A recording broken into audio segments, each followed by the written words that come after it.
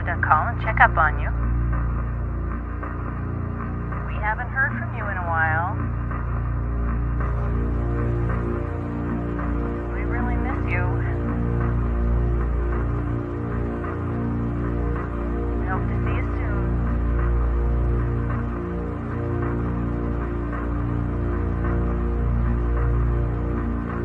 We love you.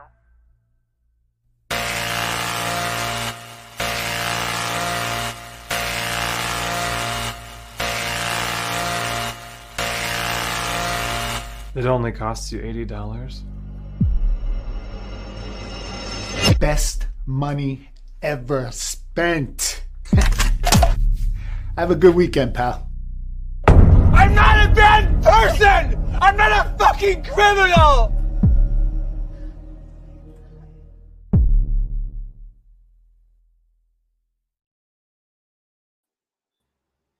Yeah. Oh yeah. You know, we had to start it off with the trailer. We got to set this. We got to set the right tone, set the scene, baby. Oh yeah, that's right. All you fans of crime thrillers and crazy films and fun films, hey, you guys got to check out Rub. But hey, we have the legend himself in the house, hanging out with your boy Preston. That's right, Fat Samurai guy, Christopher Fox. How you doing, brother? What's up, everybody? What's going on, Preston? Thanks for having me on here, man. It's amazing. Yeah, man. I gotta blow it up there. We gotta check out the background there. Oh yeah, there we go. Yeah, my studio is a disaster, so I had to like reorganize for this. But to the right is the original poster for Rob with Neil's face on it. Nice. Yeah, and then to my left over here is a theatrical poster we ended up going with. The one back there is my first short film called Triangle. That's a 9-minute short film. I played at a bunch of film festivals. And right there is an orange stinger that we use for production, you know? Behind the scenes, look, we're getting all the tidbits. Exactly. Well, hey, man, it's awesome to have you here hanging out with me, man. And it was an honor to review your film. That's right. Rubbing and tugging. That's right. We got to spread the word. We got to get it out there. I really enjoyed it, man. I was like, I got to do a film recommendation and tell other people about it, especially fans of independent crime thrillers. That's right. Independent films. We always support that here on the channel. And I was like, I got to tell people about Rub. And then you saw my hilarious review. Yeah. I'm glad you got Samurai Guy's sense of humor. I saw the alert come up because when you dropped the trailer, which I appreciate so much, I noticed that you dropped the trailer like a couple of weeks ago. So I started following your page and watching your reviews and everything. And then I had an alert pop up on my phone, and it was like a couple hours too late. I thought I was going to watch it live, and I was in like Point Pleasant, New Jersey with my family, and my wife and my kid fell asleep. So I'm like in my bed, like watching it. And then I was just cracking up at your reviews. Yeah, I'm glad you got my sick, dark humor because not everyone gets it, you know. And a lot of the when I first wrote you, a lot of the bullet points and certain scenes and certain dark comedy. You really in your first review, if you guys haven't seen it, go back and check it out. You really got the film.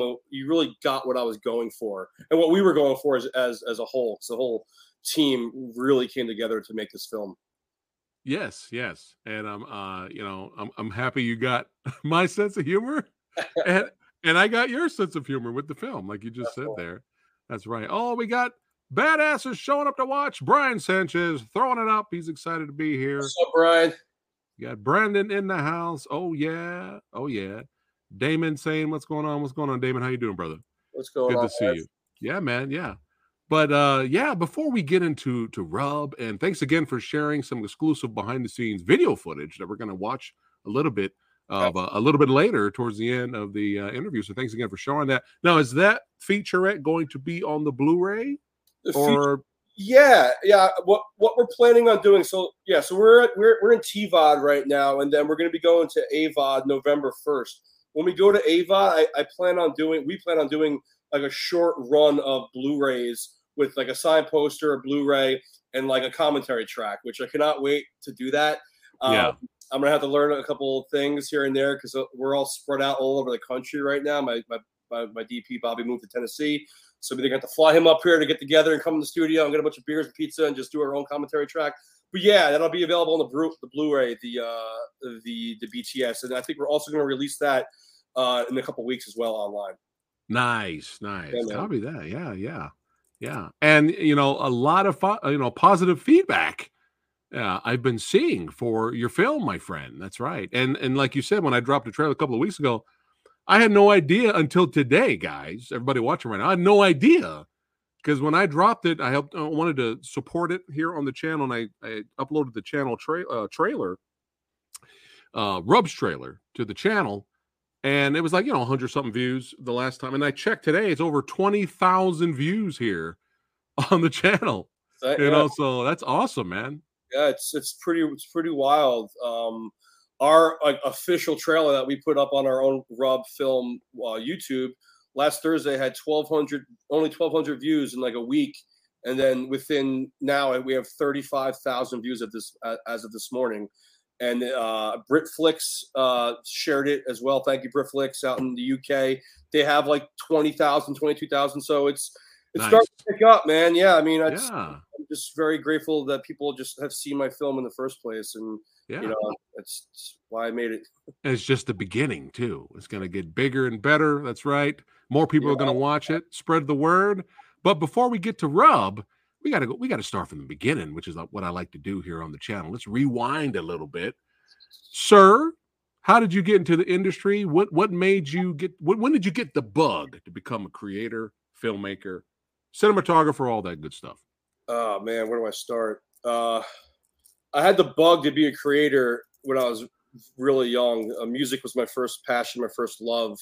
I was always writing stories. In like fifth grade, the school, they had everyone write a story, and then they produced the story. They put like wallpaper on it. They make a book for you. My book was The Wolverine Kills the Neighborhood. And, yes. Shit you not. Like, the teachers called my parents at the school. They're like, your son has some serious issues. But that was in 5th or 6th grade. And then, I grew up in the 90s. I was born in 80. So like 1990, 1991, Nirvana, Mudhoney, Pearl Jam, all these bands started coming out. And I started, wanted to play guitar, wanted to be a rock star. And, eventually found my way to moving to Los Angeles when I was like 20 years old to go to Musicians Institute. To say, MI people out there, what's up? So I started off with music and started recording engineering, and then worked in a couple studios for a while. The industry kind of dried up a bit, and then around 2007, people were like, "Hey, you can record bands. Do you want to be a boom op on my film?" I'm like, "Yeah, sure." And then I did a bunch of boom op and location recording for a while, and then that turned into, "Hey, you can mix albums. I've heard your albums. They sound great. Could you mix my film?" I'm like, it's two completely different things, but I'll jump down the rabbit hole and I'll learn. So just like most people who are eager in life and want to do something, I just, started reading a bunch and started really trying to apply myself into that field, into sound design. That was probably like 2009, 2010. And then from then till now, I've probably mixed over 50 films that have played various big film festivals, have gone on to play on Netflix, Amazon. And then all while I was doing this, I was trying to learn the camera, trying to learn directing, trying to learn, the hardest part in writing. And until like 2010, the DSLR revolution happened, where people can actually make a film and not have to spend millions and millions of dollars. And I saw a few projects that I was working on as a boom op that I'm like, I can make a better film than these people. Like, I know I can. And, it's easier to sit on the other side of things and think you can do it than actually do it, Right. And up until about 2017 is when I made my first short film, Triangle. And then from there, I was writing a bunch of stuff and always wanted to make a feature. And I was supposed to shoot a short film called Father's Day. It was a psychological horror thriller about a girl. You'd love it. About a girl mourning the 10th year anniversary of her father's death, and his spirit's haunting her in present day, but it cuts back and forth between present day and flashbacks of when she was a child, and Dude. is he dead or not, kind of a thing, Yeah. And then the shutdown happened. COVID happened. We didn't shoot it. Everyone ran into their houses, and everyone, Right. I lost a few people that I knew to COVID. Oh, Things sorry to hear changed. that. It changed the world, man. It changed Yeah. everything, and then I just reassessed myself and reassessed everything in life. And I said, no more short films, no more shitty reality shows. I'm working for money. It's not about money anymore. I need to make my art. I'm 43 now, but I was 41 at that time. I'm You're like 43. I'm 43. Yeah. Man, Yeah. you look way younger than that. Thanks, dude. Jesus Christ. What the fuck happened over here, man? Generation X stays young somehow, right? I mean, this film shit. What's my excuse, goddammit? No, I'm just kidding. I lost this a long time. There it is. I lost it a long time ago. You at least still got yours, right? Hey. Yeah. Hey. That's the trade-off. That's the trade-off. Yeah. Back to what you were saying. So then, I started writing Rub, and then it kind of it's the snowball effect started happening. I shared it with a couple of my circle of trust at the time, with my partner and my production company, Super Years Production, Nick Bowen, and my good friend Bobby Sensavero, the DP, and they're like, this script is great, and let's work on this, and this. So we worked on a few different things, and then one thing led to another. Found some money, put a lot of my own money into the project, and this is all during COVID too. So it was, our first day of production was May 15th, 2021, like right a year into it. Right. We were non-union. There's SAG people out there, keep fighting the good fight. We were non-union due to multiple reasons, but that's to sum it up. I started off as a sound mixer, sound engineer, wannabe rock star, and I found my way into making a film that I'm very, very, very, very proud of. Yes, but along the way, you're just learning and getting better and better and better, and expanding, your knowledge, getting your feet wet. I mean, you had the 3 shorts right here. Yeah, there you go. Yeah. Yeah. You had that ready to go. Yeah, Triangle was my first short film that I wrote. It's about a man who wakes up in present day, who was part of the 1939 fleet of ships that went missing in the Bermuda Triangle, and they were never heard from ever again. Oh, yeah, he wakes up in present day, and he finds his way back to his wife, who now is like in her 90s, and they have like it's like a 9-minute short film. Yeah. Last fishing trip was a drama about an elderly woman mourning the death of her brother. She makes a pilgrimage to New York City because it was one of his last dying wishes. And then I got a call back. Was kind of I didn't write call back. I just got hired to direct it and shoot it. That was like a Me Too movement kind of a thing, about the opposite way, about a female luring a male into sexual activities versus. Oh, wow. Yeah. It was really, that won a bunch of awards also in the film festival circuit as well. Well, congratulations, my friend. But yeah, I had it ready. You had it ready, man. You're ready to drop that on me. Samurai Guy's a professional. I love it, right. dude. Oh man. So Rub, how did that come about? Like, were you sitting down one day and you were thinking about different movies that you've seen in the past? You're like, you got a little bit of that True Romance, Requiem for a Dream, or were you just boom, off the cuff, just started writing? To be completely honest with you, it all happened while I was at a massage parlor. I shit you not. I was getting a massage, not the type of massage that happens in the movie. Or was I? I don't know. I wasn't. But I'm sitting there, I'm laying down, and I heard this crazy commotion happen in the room, and like a bunch of people run to the front door. Oh, shit. I'm sitting there, I'm like, this is crazy. If something were to happen, I'm vulnerable. I don't know what could happen. I ended up going home and then just stay with me for a while. And then I started just writing, what if there's this, lonely man that, can't find love, is picked on at work, kind of like the prequel to Falling Down in a way. Like Falling Down is one of my favorite films of all time. Oh. And it just that jumps right into it when he's on the freeway. Like, what was his life before all that happened, Yeah. But so I kind of like went home and sat with that for a while, and then I was supposed to shoot the short film Father's Day, and then this started brewing probably early December 2019. So the shutdown in New York happened February 2020. So within a matter of 2 months, I had like 5 pages of rub written, and then the shutdown happened. Father's Day got canned, and I'm like, I went on walks with my dog. God bless his soul, Obi-Wan Kenobi. I went on walks with him and would just write stuff in my phone.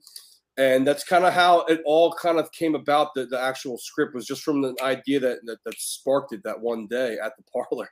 And then, Wow. And then I took a lot of, what does Tarantino say? The best filmmakers steal pieces from here, Yeah. from films.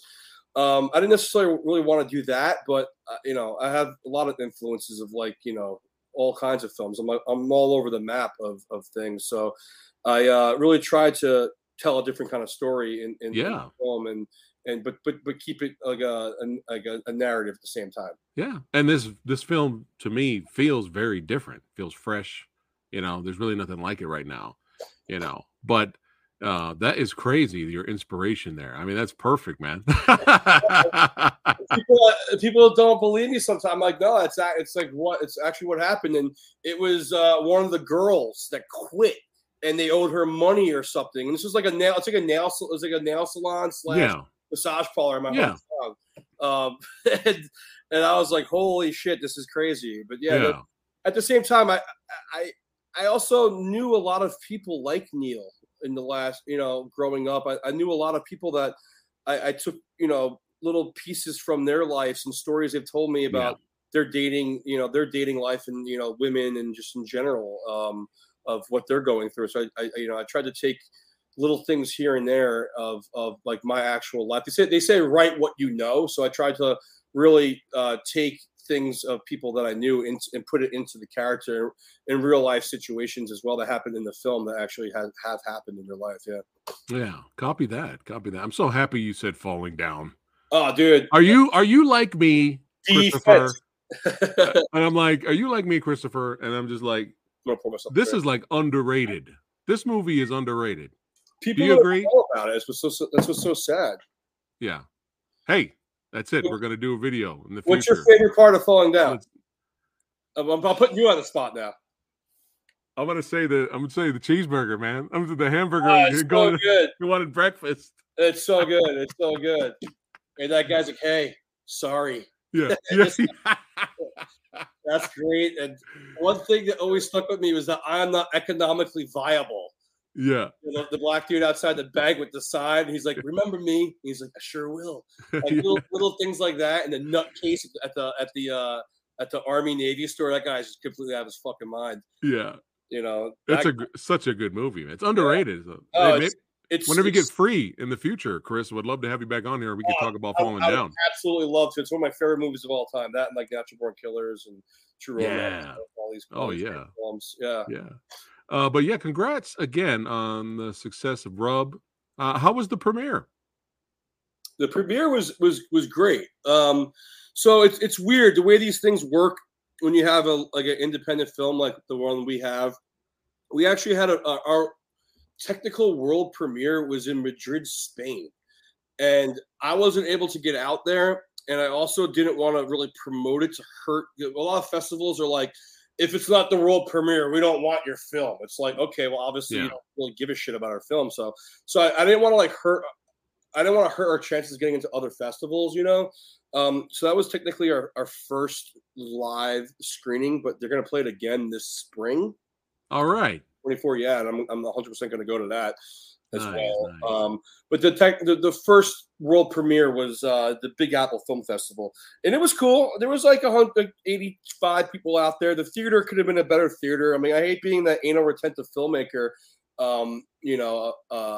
about theaters and sound, but we work so hard on these things, and we spend hours and time and months and years, sacrificing all kinds of family outings and stuff to make these films that when you play in a theater that's not the greatest picture or sound, it's not the greatest, but when the audience is still into it and they come up to you afterwards, or like, they don't know what it's supposed to sound like, they don't know what it's supposed to look like, so this is all new to them. So, but being where from my seat, I've seen it and watched it a billion times, I was kind of taken out of it a little bit, by the screening, but the night was a success. It was great. And then Newark Film Festival was amazing. wonderful actress Jennifer Figueroa. If you're watching, girl, she won Best Actress, which was awesome. There you go. Yeah, she won Best Actress. Congrats, that is awesome. Yeah, it was totally yeah. Perla, Jennifer Figueroa. Yeah, she killed it. She killed it. She was great. She's an amazing talent. I've worked with her on a couple projects, and when I was writing, once I got the script to Perla and I started writing it, I stopped writing. I texted her. I'm like, yo, I got something that I think is going to change your life. And she's like, what are you talking about? I called her. I'm like, it's not, this role's not for everybody. There's some fucked up shit that's going to happen. Yeah. But I think you're going to be able to really pull this off for us. I gave her the rundown. She's like, I'm in. So that's how Jenny got involved in the project. And then, where was I? Newark was great. And then we played at the Long Island International Film Festival. And we were nominated for like 4 awards. That is awesome, man. Yeah, we're honored for like Best Actor, Best Actress, Best Director, and Best Feature. And we went home with Best Feature, which was pretty awesome. It was very unexpected. We took out Karen Allen, the great Karen Allen. We took her out. Wow. She was in a film that was played. I'm like, they're gonna give it to fucking Karen Allen. You're gonna give it to her. And we lost 3. I was so bummed because, you know, not for nothing, Micah Speyer, he is Neil. He carries this film. We wouldn't be nowhere without the great Micah. So Micah, if you're watching, I love you, buddy. He carries this film thick and through. We worked so long rehearsing these lines and these roles, these mannerisms, and he's an amazing, amazing, amazing talent. But yeah, we ended up winning Best Feature, which was awesome. It was unexpected. And then it all wrapped up with the Peekskill Film Festival, which is where we shot the entire film of Rub. I live in Peekskill, New York. I wanted to see, once I started writing the script, I tailor-made scenes like Rush Auto in the film. Like that's 5 feet from my front door. Like I bring my car there all the time. So like I wrote that scene for that location. The alleyway is right next to the theater where we shot. So yeah, it was like a testament to see if I can actually shoot an entire film in Peekskill. And then yeah, great. How cool is that, man? But yeah, Neil was Mr. Mr. Micah himself. You got to review. Someone said he looks like reminds him of a young Billy Bob Thornton. I can see that. You got Summer here saying, "My boy Fox, love you, bro." Oh, what's up, man? What's up, buddy? Yeah. How you doing? Welcome, dude. But yeah, I had to post this. I have to share this because this is hilarious, and I love it. Yeah, that's great. Oh, it's so good. Who drew this? Was this a fan art? This is actually a very, very amazing animator. His name is Nick Bruno. We went to high school together. He is director of Spies in Disguise with Will Smith, and he also directed and wrote the Peanuts movie. We went to high school with him. He was one of the first people that reached out to me and was like, "Dude, you killed it. It was amazing." And he sent that to me, and I was like, "Wow, dude, I'm making T-shirts of it. I'll send you one." Oh yeah. You an XXL like me, or? Oh well, that might be a problem. I'm a big dude, man. I'll make one. Also, I'm debating getting it tattooed. I'm actually going to. I'll take a mug or something. Or, there you go. Yeah, put it on a mug. I'll drink it and advertise it. Yeah. But yeah, man. I'm sorry. I had to show it again. Yeah, no, it's great. It's so good. It's so awesome. But yeah, let's have some fun, and I'm gonna pull up the trailer, and then we can kind of do a little trailer breakdown, and you could talk about making the film, and then a little bit later we can go into some of the behind the scenes stuff, man. Let's do it. Awesome.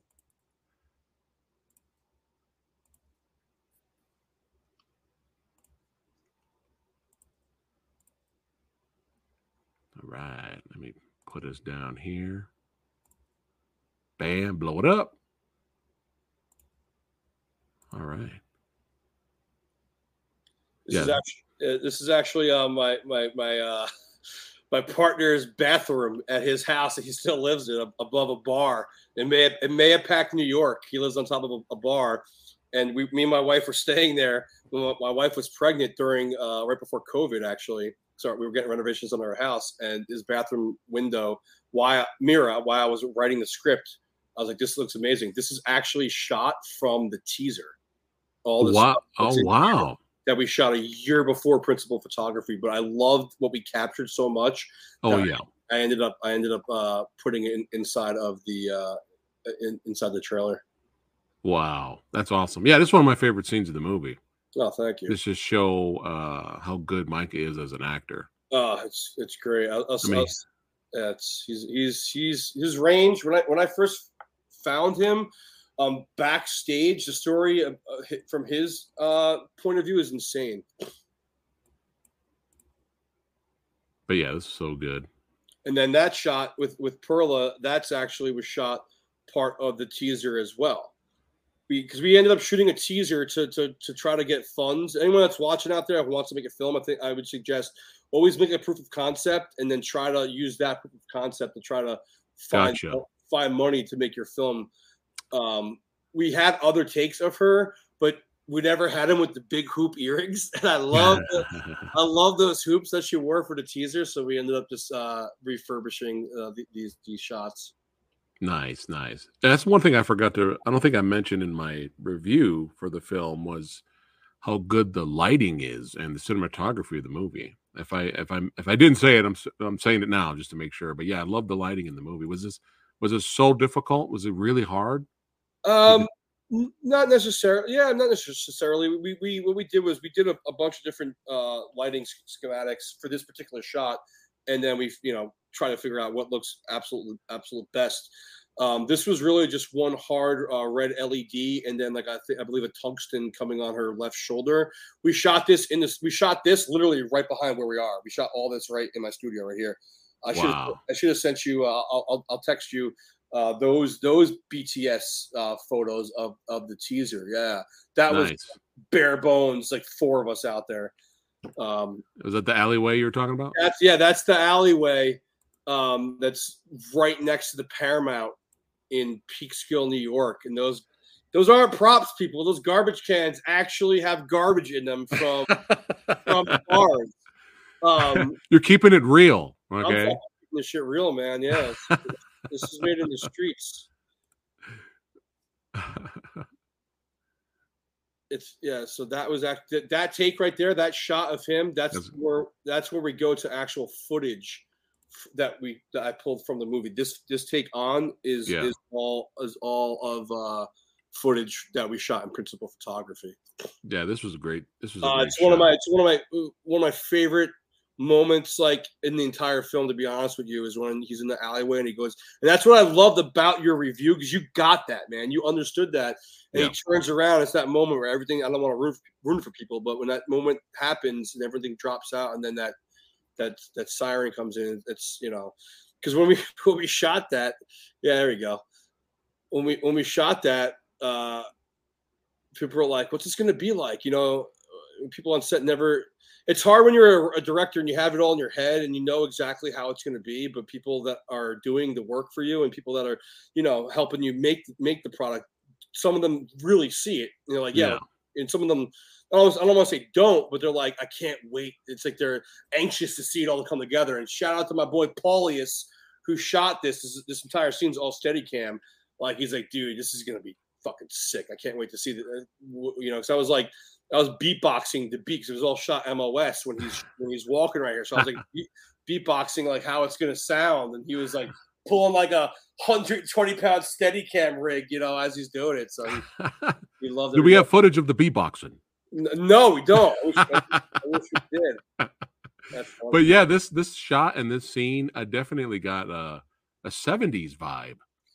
Little taxi driver in there. Yeah, I think that frame kind of sums up the entire film. I've told people, like, this frame right here, he's got a little silhouette on his cheek, like, and that was actually a practical that was in the alleyway. We didn't actually not that particular light. We lit other parts of this frame, but that actual light was just like a halogen practical that was just there. Nice. But yeah, he really showed his range.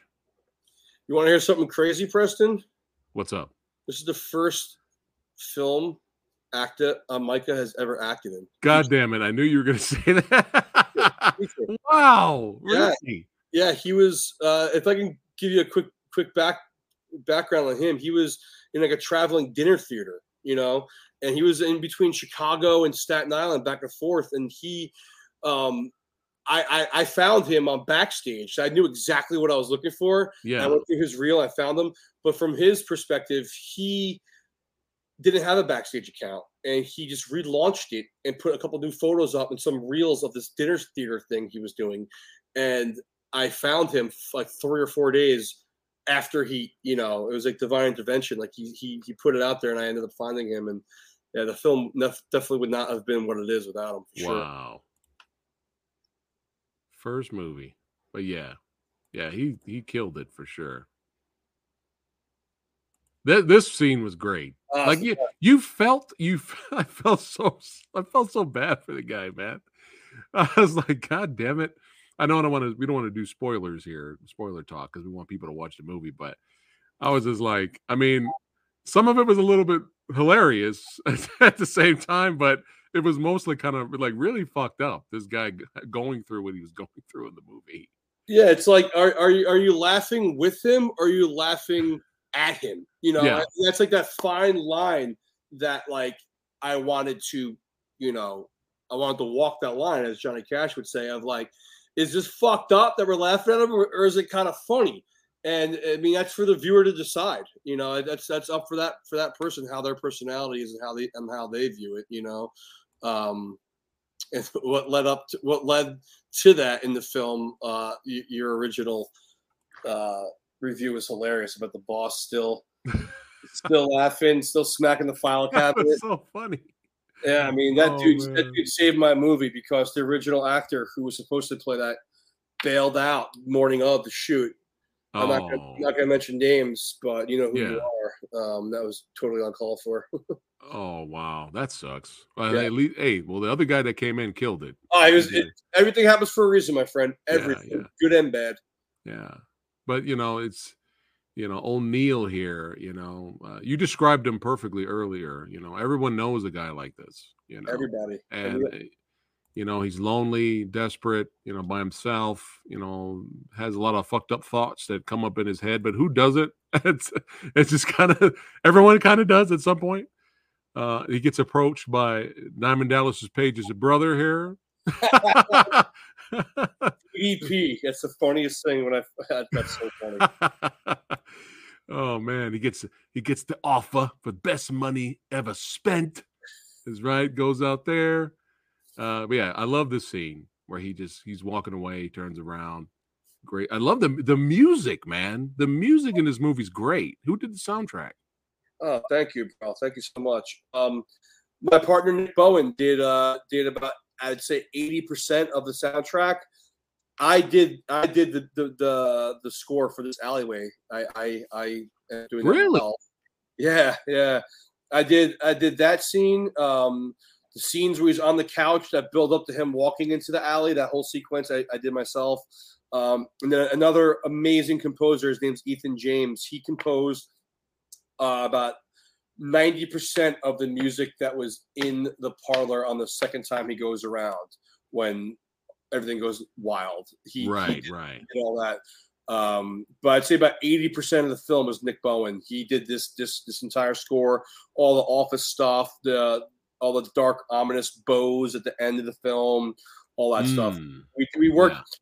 Yeah, we have we have a sound production company called Stupid Ears Productions, so we worked on it a lot together. He performed a lot of it, and I engineered a lot of it as well. So it was a collaborative effort, like a lot of the film. Copy that. Yeah, but yeah, this scene, man, he just explodes. And you know what? I think anybody would explode after being embarrassed and humiliated like that in front of everyone. Yeah, it's like, I mean, if you take enough shit, what's the ongoing term people say? Fuck around, find out. Like if people take enough, abuse in their lives, eventually someone's gonna snap. And even in the script and even in the original cut, there was a lot more office stuff. There's stuff he goes on dates with a girl. He says some weird shit, and the girl gets up and leaves and knocks people over as she's running out the door. There were so many different things that like was building up to that explosion. That like once I had it in the edit, I'm like, I don't think we need all this because we established his tone very early on, and everything else was kind of mundane. And I already felt we had to get the ball rolling to get into the color a little bit faster. It's funny you showed the card. This is the actual prop right here. Yes, yeah. That is awesome. That is amazing. There you go. And then a not prop. Here's some I'll send you some of these. Here's some marketing. Oh yeah, for sure. Yeah. And on the back, free massage. You scan the code, but you don't get a free massage. It's a surprise what that brings you to. Oh shit! All right. Best money ever spent. Yeah, love it. This shot right here, this beautiful shot. Was this also for the teaser or or no? Yeah, this was principal photography. That is the amazing Ina. She is unbelievable, man. I had my breakdown of who I wanted to play this role, like an older, very sexy, very dark looking, Eastern European woman. And our AC and a good friend of mine, his name is Russian Mike. What's up, Russian Mike? If you're watching, he lives in Brooklyn. He's got his ear to the ground of all the Russian actresses for stage actresses, and he sent me like six different ladies that I auditioned and I spoke with, and she just knocked out of the park. And she's just so amazing. Yeah, she's really, really great. And that's another one of my favorite moments of the film is when. Because you don't know like what's happening from here, it's right when you watch the film, and she has like this such like dark sex appeal to her is like exactly like what I wanted, and she was totally cooled down to smoke. I don't think she smokes in real life. Oh wow, yeah, wow. She's hardcore. That's right. Yeah, she's, method. Anything for the craft, like from top to bottom, everyone that was involved with making this film. Like really gave 130% of their soul for it to be what it is, and I think it really does show. If you rewind it, that the guy gets thrown in the corner. That's my partner's roommate, Maddie. Oh, nice. Yeah, what's up, Maddie? Hey, Maddie doing his own stunts. Yeah. We did that like 5 times. Like I gotta go to work in like an hour, man. You're killing me over here. This actor was really good too. This guy. Oh, dude. Yes, he was Chris Kamaj, bro. What's up, kid? He was amazing, and it's a shame because we had a lot more not roles. We had a lot more scenes in the script that we just couldn't get to for budget. It wasn't really budget. It was just that we were so behind on so many other things that I had to focus on the meat and potatoes to get my film together. Right. And then we actually shot a couple of pickups together. And then once I had the original assembly, it worked what we did, but he'll be seen again in my next film for sure. Nice. He's just an amazing guy, amazing actor, and I think you can see him on Russian Doll playing on Netflix. All right, hell yeah, that's awesome. Yeah, he's the shit. Yeah, I'm looking for he. There we go.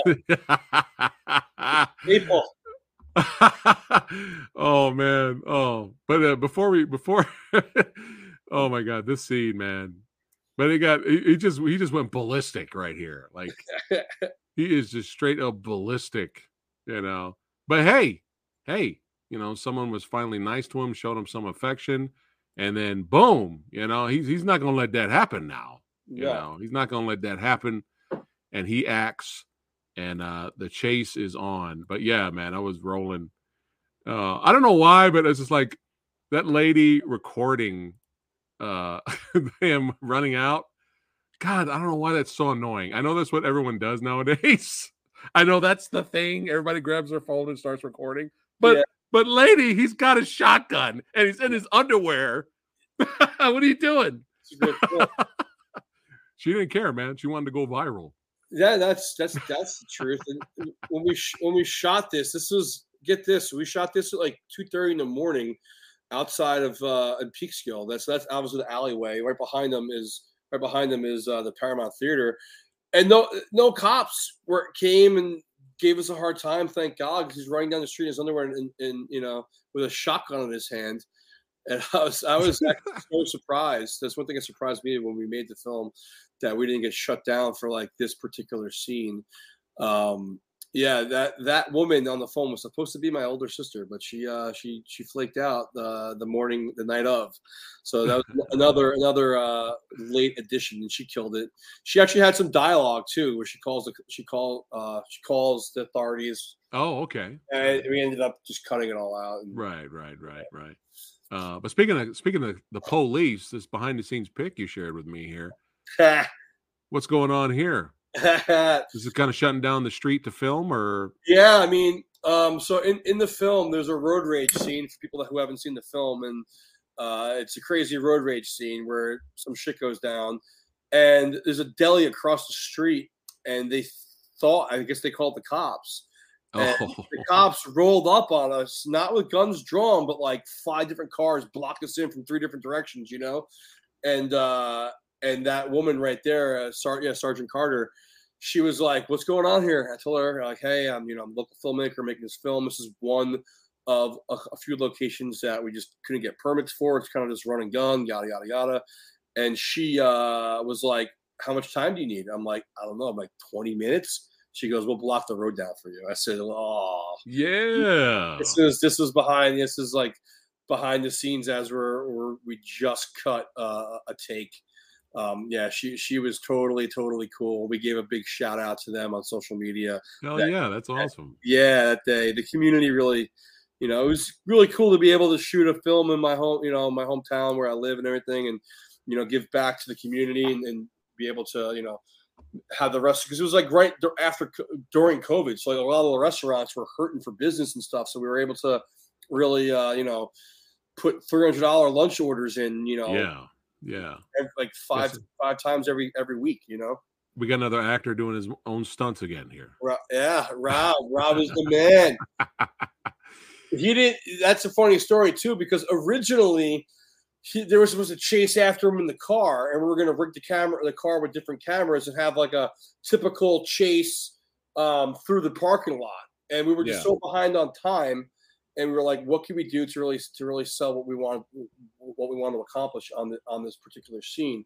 And he's like, "I'll fucking jump over the railing." I'm like, "I don't know what's going to play in camera really well." And we did a couple test shoots, and it played in camera really well. Nice. Yeah, this was intense, that scene.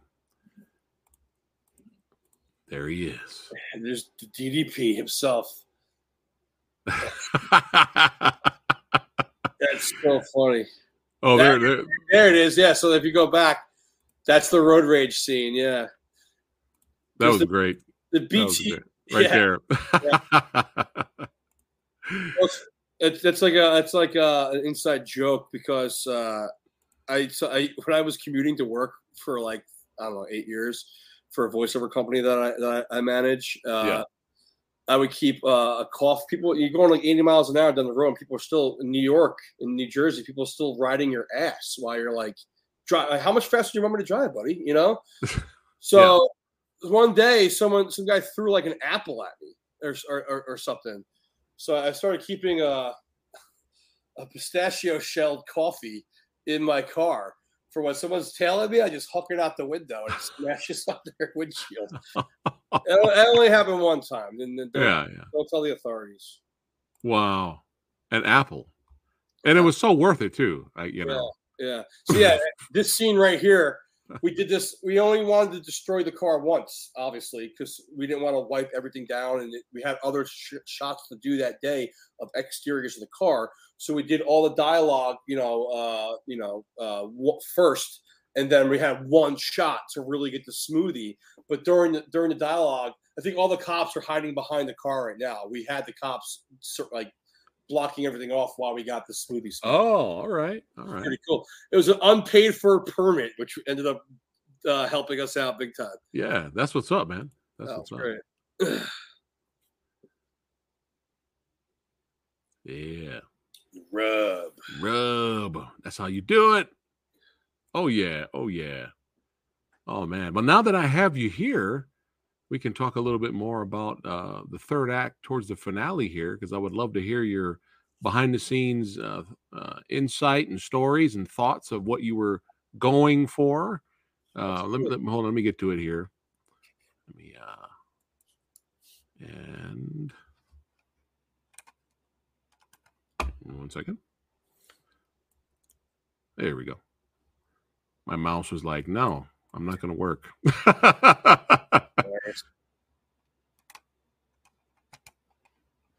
There we go. All right.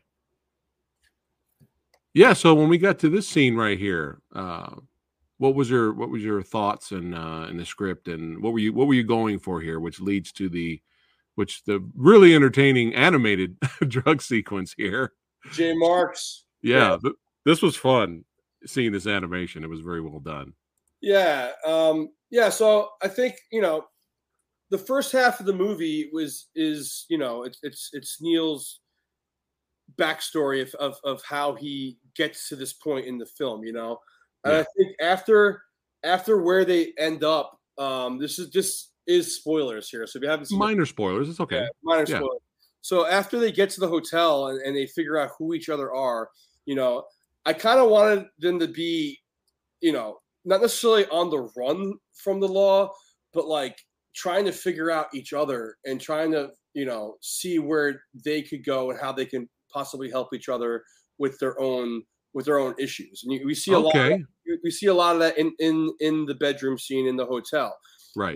When they get to the dinner scene, it's always kind of like a fish out of a water thing. I wanted to try to go for, where it's like, this is a really stupid reference right now, but like Harold and Kumar when Freak Show picks them up, like everything kind of turns up for them. And it's not like I ever wrote it like I'm going to write this to completely throw the viewer off a curveball. It's just a story I always had in my head that this is going to happen. They're going to end up at the hotel. They're going to end up, the car, whatever. And then this is their path. They're here. They have to get to here. And this is what's going to happen in between in order for them to get to there, That's kind of where I went with that initially. I'm curious to see your thoughts, because when we first talked, you're like, I thought something else was going to happen. I'm like, I'm so curious of like to see like what I thought some fucked up shit was going to go down. what? Like, I want to know. Huh?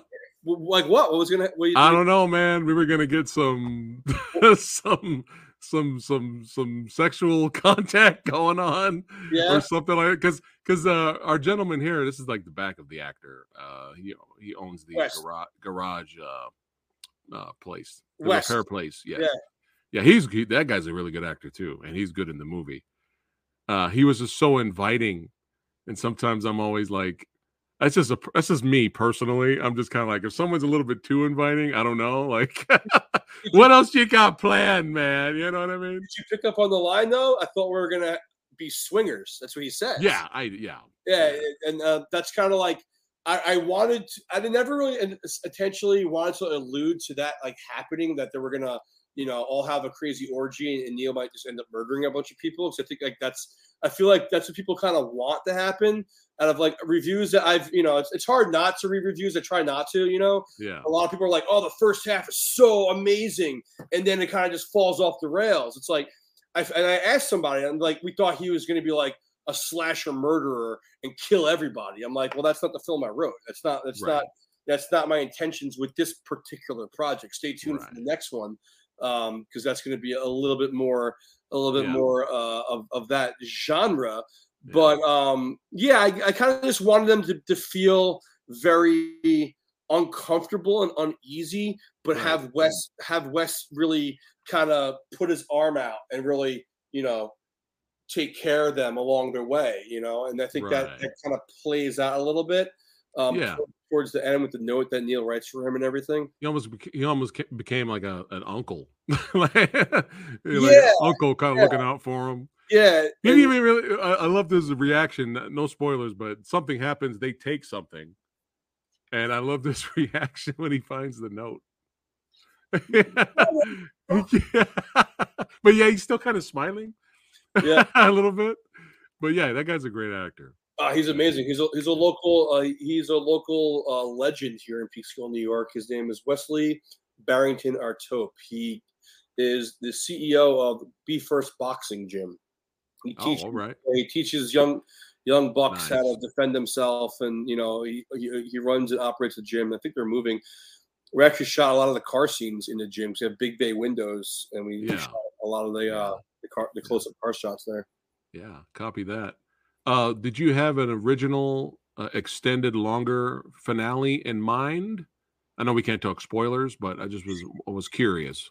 Yeah. I mean, the original first draft had was completely different than there was 3 drafts: the first draft, the second draft, and the final draft, which we ended up shooting. The first draft had a completely different ending than what this ending is. It's similar but different. That there's certain characters along the way that you're following that are a little ambiguous, but I don't like spoon feeding the audience, what to think and what to do. I like to keep them thinking a little bit, Yeah, there you go. Yeah, and I think that some of these characters in the film that you're following, they show up, and there's it's like the OK Corrals, like a huge shootout that happens, and I'm like, I don't think I can actually pull this off. Like I thought about logistic wise, went to the location, thought about it, and it just I don't know. I also thought it was a little bit cheesy as well. Or kind of cliche. Too. Yeah, I mean, as much as I fucking love True Romance, as much as I love that movie, the ending's absolutely terrible. I hate the ending. The shootout at the hotel, everyone gets away, he's got eye patch, and they live out happily ever after. It's like, you mess around with the wrong crowd in real life, you're going to pay consequences. So, dude, we are on the same page. Okay.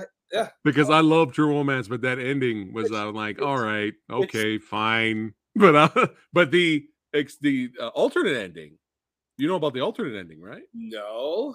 There's another ending he shot where it doesn't end that way. It doesn't end with them walking on the beach holding the child's hand and oh no. Is it on the Blu-ray? I think it should be, yeah. Dude, It's a better ending. Wow. It's a more fitting ending. Yeah. I did not know that. Yeah. So and then the second ending was very, very, very, very similar to the ending that's actually in the film, and it was even more. It fits. Yeah. like I said in my review, it's like it makes sense. Yeah. It's like that's about right. Yeah. We toy with different things. I toy with different voiceovers of hearing different people's voices at that very last scene. So the viewer's like, okay, I know what's going on. But like I said, I like things to kind of be up in the air, either in the film or like with the character or the ending or the beginning. I like people to think about it. And, film at the end of the day is to start conversation and to have people talk about things. Yeah. I think if you don't have that in your film or your project, then you need to think about that. I think one thing is to cause conversation about what you're putting out. No, but that's the movies that you remember, movies that stay with you. That's you know what I mean? Right, yeah, when you think about it after the fact, after it's over and it stays with you, and you're driving home from the theater, still thinking about it. Those are the movies you remember. What was the last movie that did that to you? You don't have to say Rub, obviously, but like, what was it? It was Rub. Well, Pig. Nicolas Cage. I haven't seen that one yet. Oh man, you got to check it out. Don't read any spoilers. Don't do it. See, me and my wife were getting tired of the same old mainstream AAA big budget. Oh, it's terrible. We were just getting tired of it because they were all coming out meh. Yeah. And we were just kind of we needed a break. We wanted to watch something different. So we watched the trailer to Pig. We were like, we have absolutely no idea what's happening. And then, like, in terms of the movie, because with the trailer that was presented to us, we were like, we don't know what's happening in this trailer, and we love it. Let's go see this movie. Fuck it. Yeah. Let's go in blind. We don't know. We didn't watch any reviews. We didn't read the plot synopsis. We didn't do anything. We just went in blind, and we saw it, and again had no idea what kind of movie we were going to watch, and we were blown away by it by the end. I highly recommend you check it out, man. But Pig. It's not for everyone, it's not for everyone. It's not a mainstream type of movie. It's not like, hey, let's grab the kids, let's go see Pig for the weekend. That'll do, Pig. It's not that kind of movie. And Yeah. it's not a, we thought Nicolas Cage was going to pull a John Wick, and no, it's not that kind of movie. But you remember, and it stays with you. And his acting performance was amazing. Yeah, he's like reinvented himself, kind of like Yeah. not like I mean Travolta after like Pulp Fiction like saved his career, but yeah, I mean Nicolas Cage with Mandy and Pig and Yeah. what's the Renfro? I haven't seen that one either. Like Eh. this is all the last like He's good in the movie. yeah. He's good in Renfield, but I'm not going to say that much more about Renfield right now. I haven't watched too much cinema in the last 3 years. Yeah. I've been busy making rub, so I'm like just jumping back into watching a bunch of stuff right now. So I'm gonna put that on my list. I heard it was great. Here's another one from chat here. Parasite. That's another great movie. There you go. Another one. Went in blind. Didn't know. We just heard it. It got some buzz. We're like, oh, okay, we'll check it out. That was great. It also won Film of the Year too, I think, right? Yeah. Killed it. That's what's so sick is like when a small indie, like not that it's that small. The budget of Parasite is probably at least 20 million, I imagine. But an indie film comes out and takes over Hollywood. It's kind of awesome. Yeah. And this film right here, Everything Everywhere All at Once, from the directors and creators of, was it Swiss Army Man? Yeah. Have you seen Swiss Army Man? That movie's great. Yeah, that movie's great. Paul Dano. Yeah, movie's. Yeah. That shit's just weird and just different, man. It's nice. Hollywood has their heads up their asses, man. And new storytellers for sure. It's so nice to watch something different and something unexpected, and even we've been going back and watching older movies, man. Like we've been like, there's so many movies this year, mainstream big budget movies that came out in theater, that I know my audience here is like, we want to know what you think about The Flash. We want to know what you think about Indiana Jones. And I'm just like, I just don't care. Like, I just don't care. Like, we'll watch The Flash. I like superhero movies when they're good. Yeah. But it's like, dude, we've been going back to movies from like the 70s. Like we watched Sorcerer. We watched Wages of Fear, which came out, the old school French film, which inspired Sorcerer. Rest in power, William Friedkin. But dude, we've just been finding these little treasure troves of movies we've never experienced before from the 80s and 70s recently, and just blown away. Did you watch Reform Schoolgirls? What is it? Reform Schoolgirls? Well, I want to see it now. It's a Cinemax classic from the 90s. That was just like completely insane.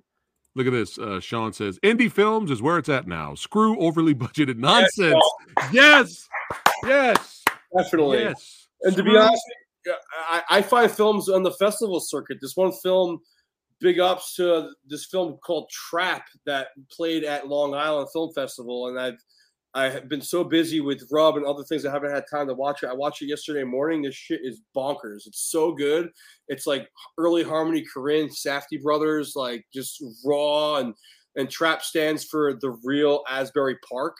It was dope, man. It was really, really dope. I'll see if Homeboy wants to send you a screener and check it out. Oh yeah, I would love it. Yeah. I think if you liked Rub, I think you would totally dig this film. Nice. But yeah, man, this is awesome. I could talk to you about movies all day. Yeah. But let's do you have some time left to look at some of the behind the scenes video footage? I got all day, man. I got my bottle of whiskey. It's my birthday 2 days. Like I got nothing going on, bro. Hey, tell them happy birthday, chat. That's right. Put it in the comments. I'll put it up on the screen. That's right. Early birthday to Mr. Christopher Fox. Happy early birthday, my friend. Thank you. But yeah, thanks again for sharing this exclusive behind the scenes documentary here. I just want to say big ups to my partner in crime, Charlie Comparetto, if he's watching, and his wife Sally. What's up, guys? I love you guys. All right, here we go. You've seen it here. You've seen it here first. This is an exclusive. Exclusive, baby. Exclusive, yes. Okay. Looks like it's slated. There we go. That's Izzy, one of the greatest PAs ever. This is a scene that never made the movie. Oh, he goes to the bowling alley after a date that he went on that this chick runs out on, and there's this there's a waitress who happens to be at the bowling alley, and he notices her there, and he knows that she knows who he is. There she is, right there. Grace Boza. I'm so sorry, she never made the film. All her scenes got cut, not because of her, because of just logistics, time constraints. Yeah, that and just storyline that ended up happening. There's the film that you shoot, there's the film that you write, the film that you shoot, and the film that you edit. And what I learned is if they're all relatively the same, then you made a good film. But if they're completely different, then you should just never release that film. Gotcha. This is the house. This house right here, if you want to pause that really quick. Yeah, sure. Yeah. Go back to it. You want me to turn the volume all the way down? Yeah, you can turn it down. That's totally cool. It's a beautiful house. Oh, dude, the house is the shit. It's probably like a couple miles from where I live right now in Lake Peekskill. And I had like a vision of what I wanted for this scene in this film. Yeah. I made a couple letters. I said, "Hi, my name is Christopher Fox. I'm a local filmmaker. I'm making this film, Rub. I would love to use your property in your house, yada, yada, yada," and put it in their mailbox. And out of the 5 that I put it in, this was the top one on my list. And she was the only person to get back to me. Wow. Yeah, and I went up and met with her, and she's actually legally deaf in both of her ears. Oh wow. Get this, and she can read lips. But this is in the middle. This is like June 2020 when I'm scouting locations to shoot in May 2021. I have my mask on, and she's like, "I don't believe in COVID. Just take the mask off." I'm like, all right. Well, my wife's pregnant. I want to, and she's like, "Just take it off." I'm like, okay. But yeah, she's totally. Jerry Thorpe was amazing, and this is a real house, real location. It's been there. This house has been there for over 100 years, and inside is it's like a museum. There's our 2 leads there. Yeah. After he changed his appearance, that was a major reason why this movie didn't come out last year. There's Paulius, Steadicam op. That's my boy Keith. He was a COVID. It's Izzy. Yeah, Paulius was the best, man. This guy was one of the greatest Steadicam ops, camera B guys I've ever known in my entire life. He's amazing. If it wasn't for him, this film never would have been made. Gear-wise, Steadicam wise, I mean, he's great. Well, it looks phenomenal. Like I was saying, the cinematography is so good. Yeah, I mean, shout out to Takina. We shot this on Takina Vista Primes, and they gave us a loaner. We sent them the teaser, and I said, "Any way you can?" That's Bobby, the DP, right there. I said, "Is there any way you can send us some free lenses? Because we have a red Gemini, but we only have Canon glass." And they saw the teaser, and they're like, "Sure." And they sent us a box of primes for a month to shoot on. It was saved us like $30,000 of rental fees. Ooh. Yeah. I mean, we would have shot it with what we had. Cause I own a bunch of lenses, and Bobby has a ton of stuff too. Yeah. It would have still been fine, but I mean, the look of that we got. Yeah, look at that living room. There's a scene that got cut out in that living room also. There's a lot of stuff in this BTS that brings me back. That's Joe Watson, the sound guy. He's a pain in the ass. So what was supposed to be going on in here? I'll give a major spoiler right now. So when Neil and Perler go back with Wes from their journey after he picks them up, he brings them home, and as opposed to in the film where it just goes to the dinner scene, they come home and there's people hanging out here, and there's like a bunch of people hanging out, jamming out, rocking acoustic guitars, and it's like a weird awkward moment where they come in and they kind of introduce this other audience that we see at the dinner scene to Neil and Perla. But if you look at the far left, see that? You see the hard drives? Rewind it. There's hard drives on the floor on the far left. That is one of the main reasons why I didn't want to keep it. That and a couple performance problems. That this was probably shot at like 3:00 in the morning too. It was like a 15-hour day, and people were getting tired, and just the energy just wasn't there. So we had to ended up cutting it. But everyone has it for their reels. You know, people are very happy about their reel footage looking really nice. Yeah, it's Bobby Sansevero. Congratulations, him and his wife are expecting a kid. Joseph here. Yeah. If you want a lazy boom up, hire Joe Watson. Yeah, he's a great guy. He's a great friend. Oh, going over her lines there. There you go. For reading her lines. Yeah, and big ups to John Morgan for creating this. Did you watch the entire featurette, by the way? No, I didn't get a chance to. Yeah, he did such a great job with this. It's like a 18-minute long BTS that, you know, it's Oh, gonna be good. Different techniques we got going. The fisherman. Yeah. It's the jam studio part, man. Rocking out, bro. Yeah, I mean, you learn a lot doing these things. Like that one scene that we cut out, we spent like 6 hours lighting. Was this guy security? Look at those guns. That's Russian Mike right there. Russian Mike? Yep, Russian Mike Kuznetsov. Nice. Yeah, this is someone's going down. I got a big giant beer belly. Isabella. Beer bellies of the world, what's up? That's right, baby. Yeah, there we go. I got one too. got my Beer beer- bellies unite. Yeah, so you know this scene, they pull up. So that's how it all, they ended up going. And there was this one, like, I wanted, like, the tracking shot. This is right here. This is all fine to watch because this never made the film. So it was a one take, a minute and 10-second take that we did, like, 10 different times. And it looks great. There's Nick. Here's my partner. It looked great, but for whatever reason, I just didn't, you know, for all the filmmakers out there watching, you know, you spend time on these things. Sometimes you have to kill your darlings in order to make the best film possible. And it doesn't matter at the end of the day how long you took to get that shot. If it doesn't help carry your film forward to the next scene and it's kind of dead weight, then you have to action it. There's Remy Livingston. He's He's our line producer. So one of the first people to join forces with me. Yeah, fixing the hair there. Yeah. Dude, I did everything, man. I was hair and makeup, location scout, casting director, writer, director, editor, sound editor. Hey, man of many trades and talents. Yeah, you gotta do what you gotta do. Someone's gotta do it, right? Yeah. Now, where was this location? The office location. Where was this? This location, it was a couple of doors down from where I am right now. Are you familiar with what Serve Pro is? They like Serve Pro, the company Serve Pro, by any chance? No. What's that? If you have like a natural disaster, like a flood or something that destroys your house, they're the ones who come to your house and like assess the damage and then send it out to like contractors to fix. There was a shortage of finding office spaces for what I really wanted, like the cubicle office space, the movie kind of style. Yeah. I met with the Westchester County Film Commission, and we went down to White Plains, which is a big nearby city right before Manhattan. And the rates that they wanted, you know, no offense to Westchester Film Commission, I love you guys, but we didn't have it in our budget to shoot there. Gotcha. So I just thought, I was like, hey, these guys have this office. Let's see if they will let us shoot there. And it ended up, we shot our teaser there, ended up being perfect. And then we ended up shooting principal photography there. But then we needed pickups to shoot there.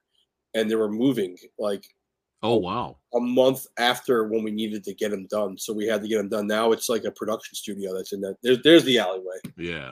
Yeah. Who's that guy? I don't know. Yeah, who's that guy? Got a question here in chat for you. As a director, do you thank everyone after every shooting day? I heard actors really appreciate that. Absolutely. I thank everybody. I think everybody from the line producers, the PAs. You know, if people are drinking people and the crew is going out to get drinks, I would like to, you know, get them drinking food. I feel like if you treat people well and you feed them good and you really and you're a personable person, you treat them really good, they will always come back and always want to work with you. If you're I've been on sets as a sound mixer, you know, if you're treated the wrong way, you blacklist that person. So absolutely, I that's awesome, man. Thank everybody. That's awesome to hear, man. It's an army to make these things. It's from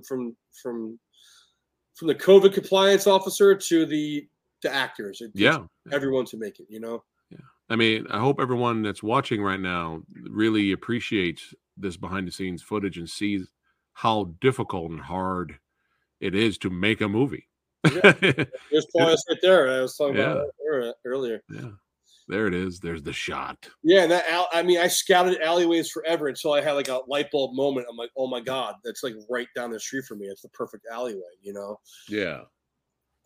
That's my black magic camera. Yeah, it's amazing. Watching this now, like things that went wrong while making the film. It's like I'm just amazed it even got done. Yeah, and it's even watchable, and it's like good, you know, because like. It takes a lot to do this, you know, and it takes a lot of perseverance and really pushing through the negative energy that you find that you even have in your own head as a director and a writer that like, is this going to work? Is it not going to work? You just have to really trust in yourself. And wait, hold on there. Wait, hold on a second. Grenade. You're holding the grenade. Wait, hold on. What's going on here? What's happening? We had 3 of these, 3 smoke grenades from Bobby Sansevero, our DP. Yeah. That was the first one, and it you can watch it smogged out the entire car where your camera couldn't even see anything. It was just too much. Wow. And then we learned that we need to put it inside the engine. But I'm like, yo, I don't want this because there was actual fire coming out of the smoke grenade. I don't want it to burn. You know, wow. to burn something in the engine. So yeah. Wow, that's wild. He's pulling focus right there from 50 feet. Here's Mikkel. That's awesome, man, that you treat people like family that work hard for you. You have to, dude. You know, it's. I just interviewed actor Todd Jenkins, and he works with William Kaufman, and he's just like, I don't want to leave. He's like, oh no, we're done filming this movie. I don't want to go. Yeah, because William makes everyone feel at home, you know, like a family. You know, you have to. It's like it's kind of how I was raised, even regardless of making movies. Like if you're just out at a barbecue, hanging with people, like treat people like you want to be treated and better. That's right. You know, until they cross the line. Then when they cross the line, you can be your best friend, your worst enemy. You know. Yeah. Yeah. This is after the car broke down scene. This is another scene. This is a waste. Oh my god. A day and a half wasted in the woods because when they break down, they walk through the woods for there's probably 7 pages to happen in the woods that I just killed. Oh wow. Yeah, I mean we shot at high noon, so the lighting wasn't exactly like the look of Rub is the way it was, and then this scene just like stuck out like a sore thumb, and it just kind of wasn't needed. And 30 seconds of them walking on the side of the road summed up everything within 7 pages. Right. So they had like way more dialogue walking in there. They did. There was way more dialogue and some storyline points that would just, you know, like I said, if it doesn't carry the film along, then just kill it. It's as hard as it is and as much money as you spent in days that you did these things in the edit. No one's going to give a shit. No one cares. They just want to be entertained and watch a good movie, you know? Right. That's where I had to detach myself from that and put myself in the viewer's perspective as an editor. I edited the movie also. Right. You know, yeah, you know what's best. Sometimes. You know? So sometimes. Yeah. We got another question here. Did you have any weather issues during filming? Oh my God. That's a great question. Yes. And that's technically why this film is coming out this year and not last year. It's a great question. We were like 4 or 5 days behind schedule because of weather, because of exteriors that you just saw. And we had to make the crucial decision. In the film, our actor's appearance changes drastically, as we've seen watching the BTS. But we were behind 4 or 5 days, so we had to make a decision. Are we going to go through with this? Or are we going to reschedule people traveling from out of town, hotels, flights, all this stuff? And I said, you know what? I don't want to change the schedule. We'll just we'll pick that up. Gotcha. And those pickups happened after he changed his appearance. We had to wait for him to get his appearance back and then go back into places like into the office and shoot reversals of the boss. You know, like the very first scene that was shot a year apart from each other. You never know, but it was. Wow. Yeah, because of being behind. Yeah. Because the rain was insane in May of 2021. Yeah, I mean, you can never plan on these things when you're shooting exteriors. For all the filmmakers out there, it's soul crushing when it happens. So was this the scene you were talking about where she kind of just storms out? Yes, yeah. He says something really weird to her. Yeah, I'm sorry, Tara, you didn't make it. And it's a continuation because after the next day he goes to the bowling alley and that waitress sees him and he's like, "Oh my god, I can't go in there. She knows who I am." And Steve is already at the office. He's like, "What are you talking about? Come." Yeah, Heidi's. This is one of the only locations that we didn't shoot within. Who's that guy? Yeah, I got a beard. I got a big beard. Did you get younger after filming the movie, Christopher? Maybe. I'm wearing the same hat too. Look at that. Look at that. Yeah, Preston, I know I'm going to sweat because I'm a fat guy hat, so I just wear it anyways. Hey, I got the cap too if I needed it. There's Chris. There you go. Yeah, Chris. Man in Black. There you go. Yeah. He is the man. He had other scenes that I'll talk to you about off camera. Okay.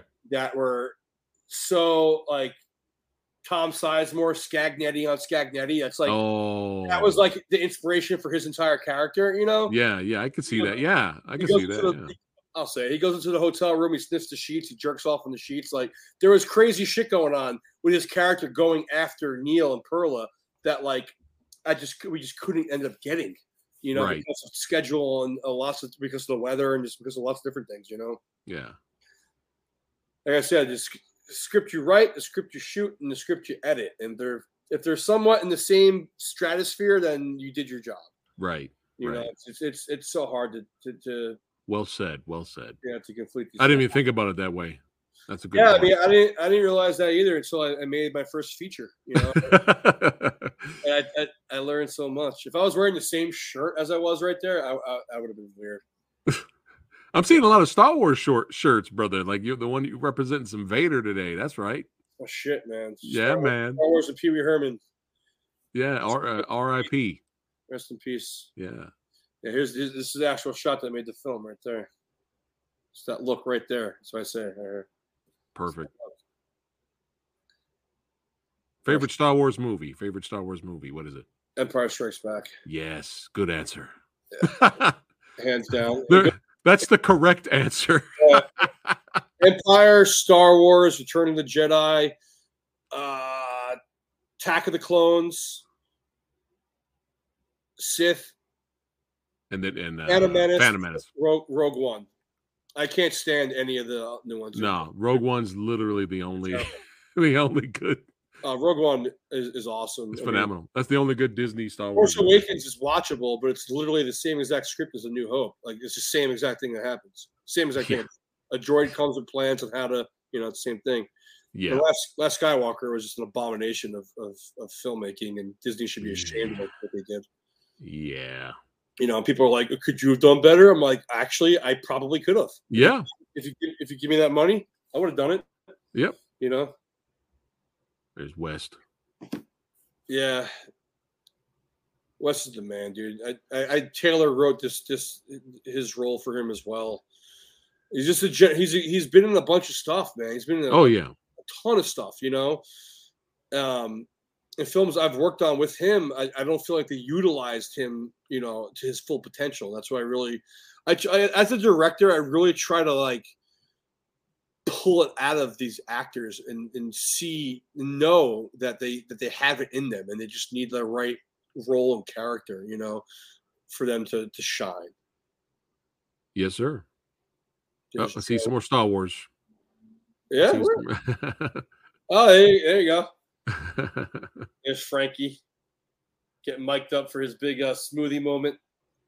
I wonder if I haven't actually watched this BTS in a long time. I wonder if we show the cops rolling up on us on this. Oh, that would be fun to see. Yeah, see, I don't have an arts department. I'm the one wiping the goddamn window down myself.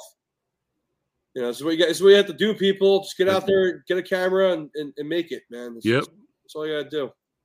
There he goes. Yeah, there they are. Yeah, there they are. That's awesome that they were nice about it, though. Oh, they were so. I thought we were getting shut down because I'm a sometimes a cup is half empty kind of a guy. I'm like, we're gonna be screwed on this, but they were so awesome. Thank you. He looks like you, Charlie. If you're watching, he's like your twin brother. Look at old Neil there. That's the actual take. And then this is me. Yeah, you probably didn't know that, all right? He actually hit me right here. Right there, he threw me on the car, dude, and it really messed my back up. Oh shit! Really? Yeah. Oh I'm an old man, bro. I'm not spring chicken. Oh man, that is amazing. Hey, hey, that's right. That's right. Ho, ho, ho. Thank you, John Morgan, for making that for me, buddy. Hey, thank you for sharing that, man. That was awesome. Yeah, Exclusive right here first. Exclusive Fat Samurai guy. Exclusive Rub BTS. That's right. That's right. You got some chat here saying amazing. There we go. We go, wow, that's crazy. I was missing all these during the you're getting the thumbs up here.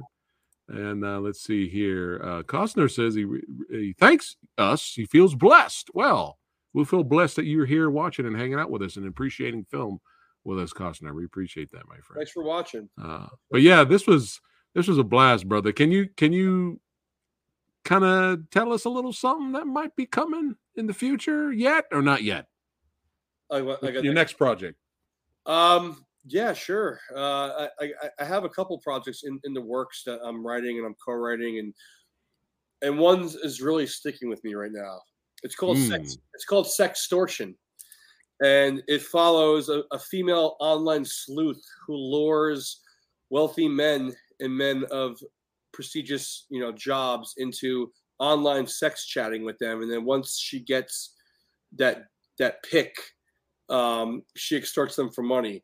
Some pay up, some don't. And then her latest victim, she becomes a casualty when he flips the script on her, finds out who she is, and goes on a manhunt to kidnap her and get his revenge. Wow. Sold. I'm sold on that next one. Yeah, man. Yeah. So don't steal my ideas, Hollywood. We got some fans here. Rub-a-dub. That's right. Throwing the flames. There you go. Excited. Oh, there you go. I think that's probably That's it. Celador. Yeah. Charlie. Yeah, man. But hey, this was an honor to have you here and sharing your knowledge. And I mean, Rub. You guys heard me say it a billion times already. Make sure you guys check it out. All right, but check out the film, share it, spread it, get it out there. But I mean, it's pretty impressive, my friend, for this being your first feature. So, I mean, I'm looking forward to your next one, man. You're just getting started, my friend. That's right. You're just getting started. Tell my wife that. I'm a late bloomer, bro. Hey. Someone told me the other day, Ridley Scott did not direct his first film till he was 42 years old. So, you know what? I beat him out. I directed mine when I was 41. So yeah. Charles Bronson, what was he in his 50s when he got popular for Death Wish? Oh shit. Okay. Yeah. Late 40s, early 50s. Rodney goddamn Dangerfield, bro. The legend himself was like 62 when he first, was like huge. That's right. He still gets no respect. I love that, man. That's oh yeah. Him and Dice and Yeah. For sure. But yeah, man. Thanks again for being here on the channel, hanging out with the old samurai guy. Yeah, man. Enough. Had a blast. I had a blast. And let's see here. Hold on one second. Oh, hold on. I passed it. There we go. Happy birthday. There we go. Thank you. Happy birthday. Much love, guys. Much love. Thank you so much. And that's right. All the filmmakers watching, just grab your cameras, write a script, go out there and do it. Yeah. If my silly ass was able to do it, you guys can do it too. It's not brain surgery. And at the end of the day, let's tell good stories because Hollywood can't. No. Yeah, I had to show those birthday ones. But Costner says, Christopher, you inspire me, brother. I've always had dreams of directing, and seeing you do it gives me hope that one day it will happen. So, yeah, man, there you go. Thank you. Already inspiring people, Christopher. And it's what I didn't set out to do, but if I can, much love, and please just go out there and do it, man. That's all you can do is just go out there, just make a film. Just do it, like Nike says. There we go. More birthday wishes. There we go. It's a party, baby. It's a party. Yeah, like I said, cheers, my friend. Cheers. Like I said offline, it's the first time. It's a lot of firsts for me. It's the first time I've made a feature film. First time I've done a live podcast too. So I from the bottom of my heart, man, thank you so much for having me. I really appreciate it. Yes, sir. Yes, sir. And you, like we tell all our guests, hey, make this your second home, brother. You're welcome back anytime, my friend. Sick. Falling Down. We're going to review it next time. Yeah, you heard that. Is it underrated? Falling down. We're going to talk about it next time, so stay tuned. But hey, make sure you guys check out the links below so you can follow Christopher on his filmmaking journey. That's right. Follow him on Instagram. That's right. Keep an eye out for future projects coming out. And there's links down there so you guys could know where to go and where to find Rub and check out the movie, watch it, and enjoy a good old-fashioned crime thriller badassity goodness. That's right. And if you're new here and you enjoyed yourself, don't forget to like, share, and subscribe to the Old Samurai Guy. And I'm doing double duty today, so come on back tonight again at 9 o'clock Pacific time. I'm going to be doing some Blu-ray movie reviews and stuff like that, live Q&A. So come on back later tonight and hang out with me, and I'll see you guys on the next one. Keep watching movies, Christopher. Don't go anywhere, but I'll see you guys on the next one. Take care.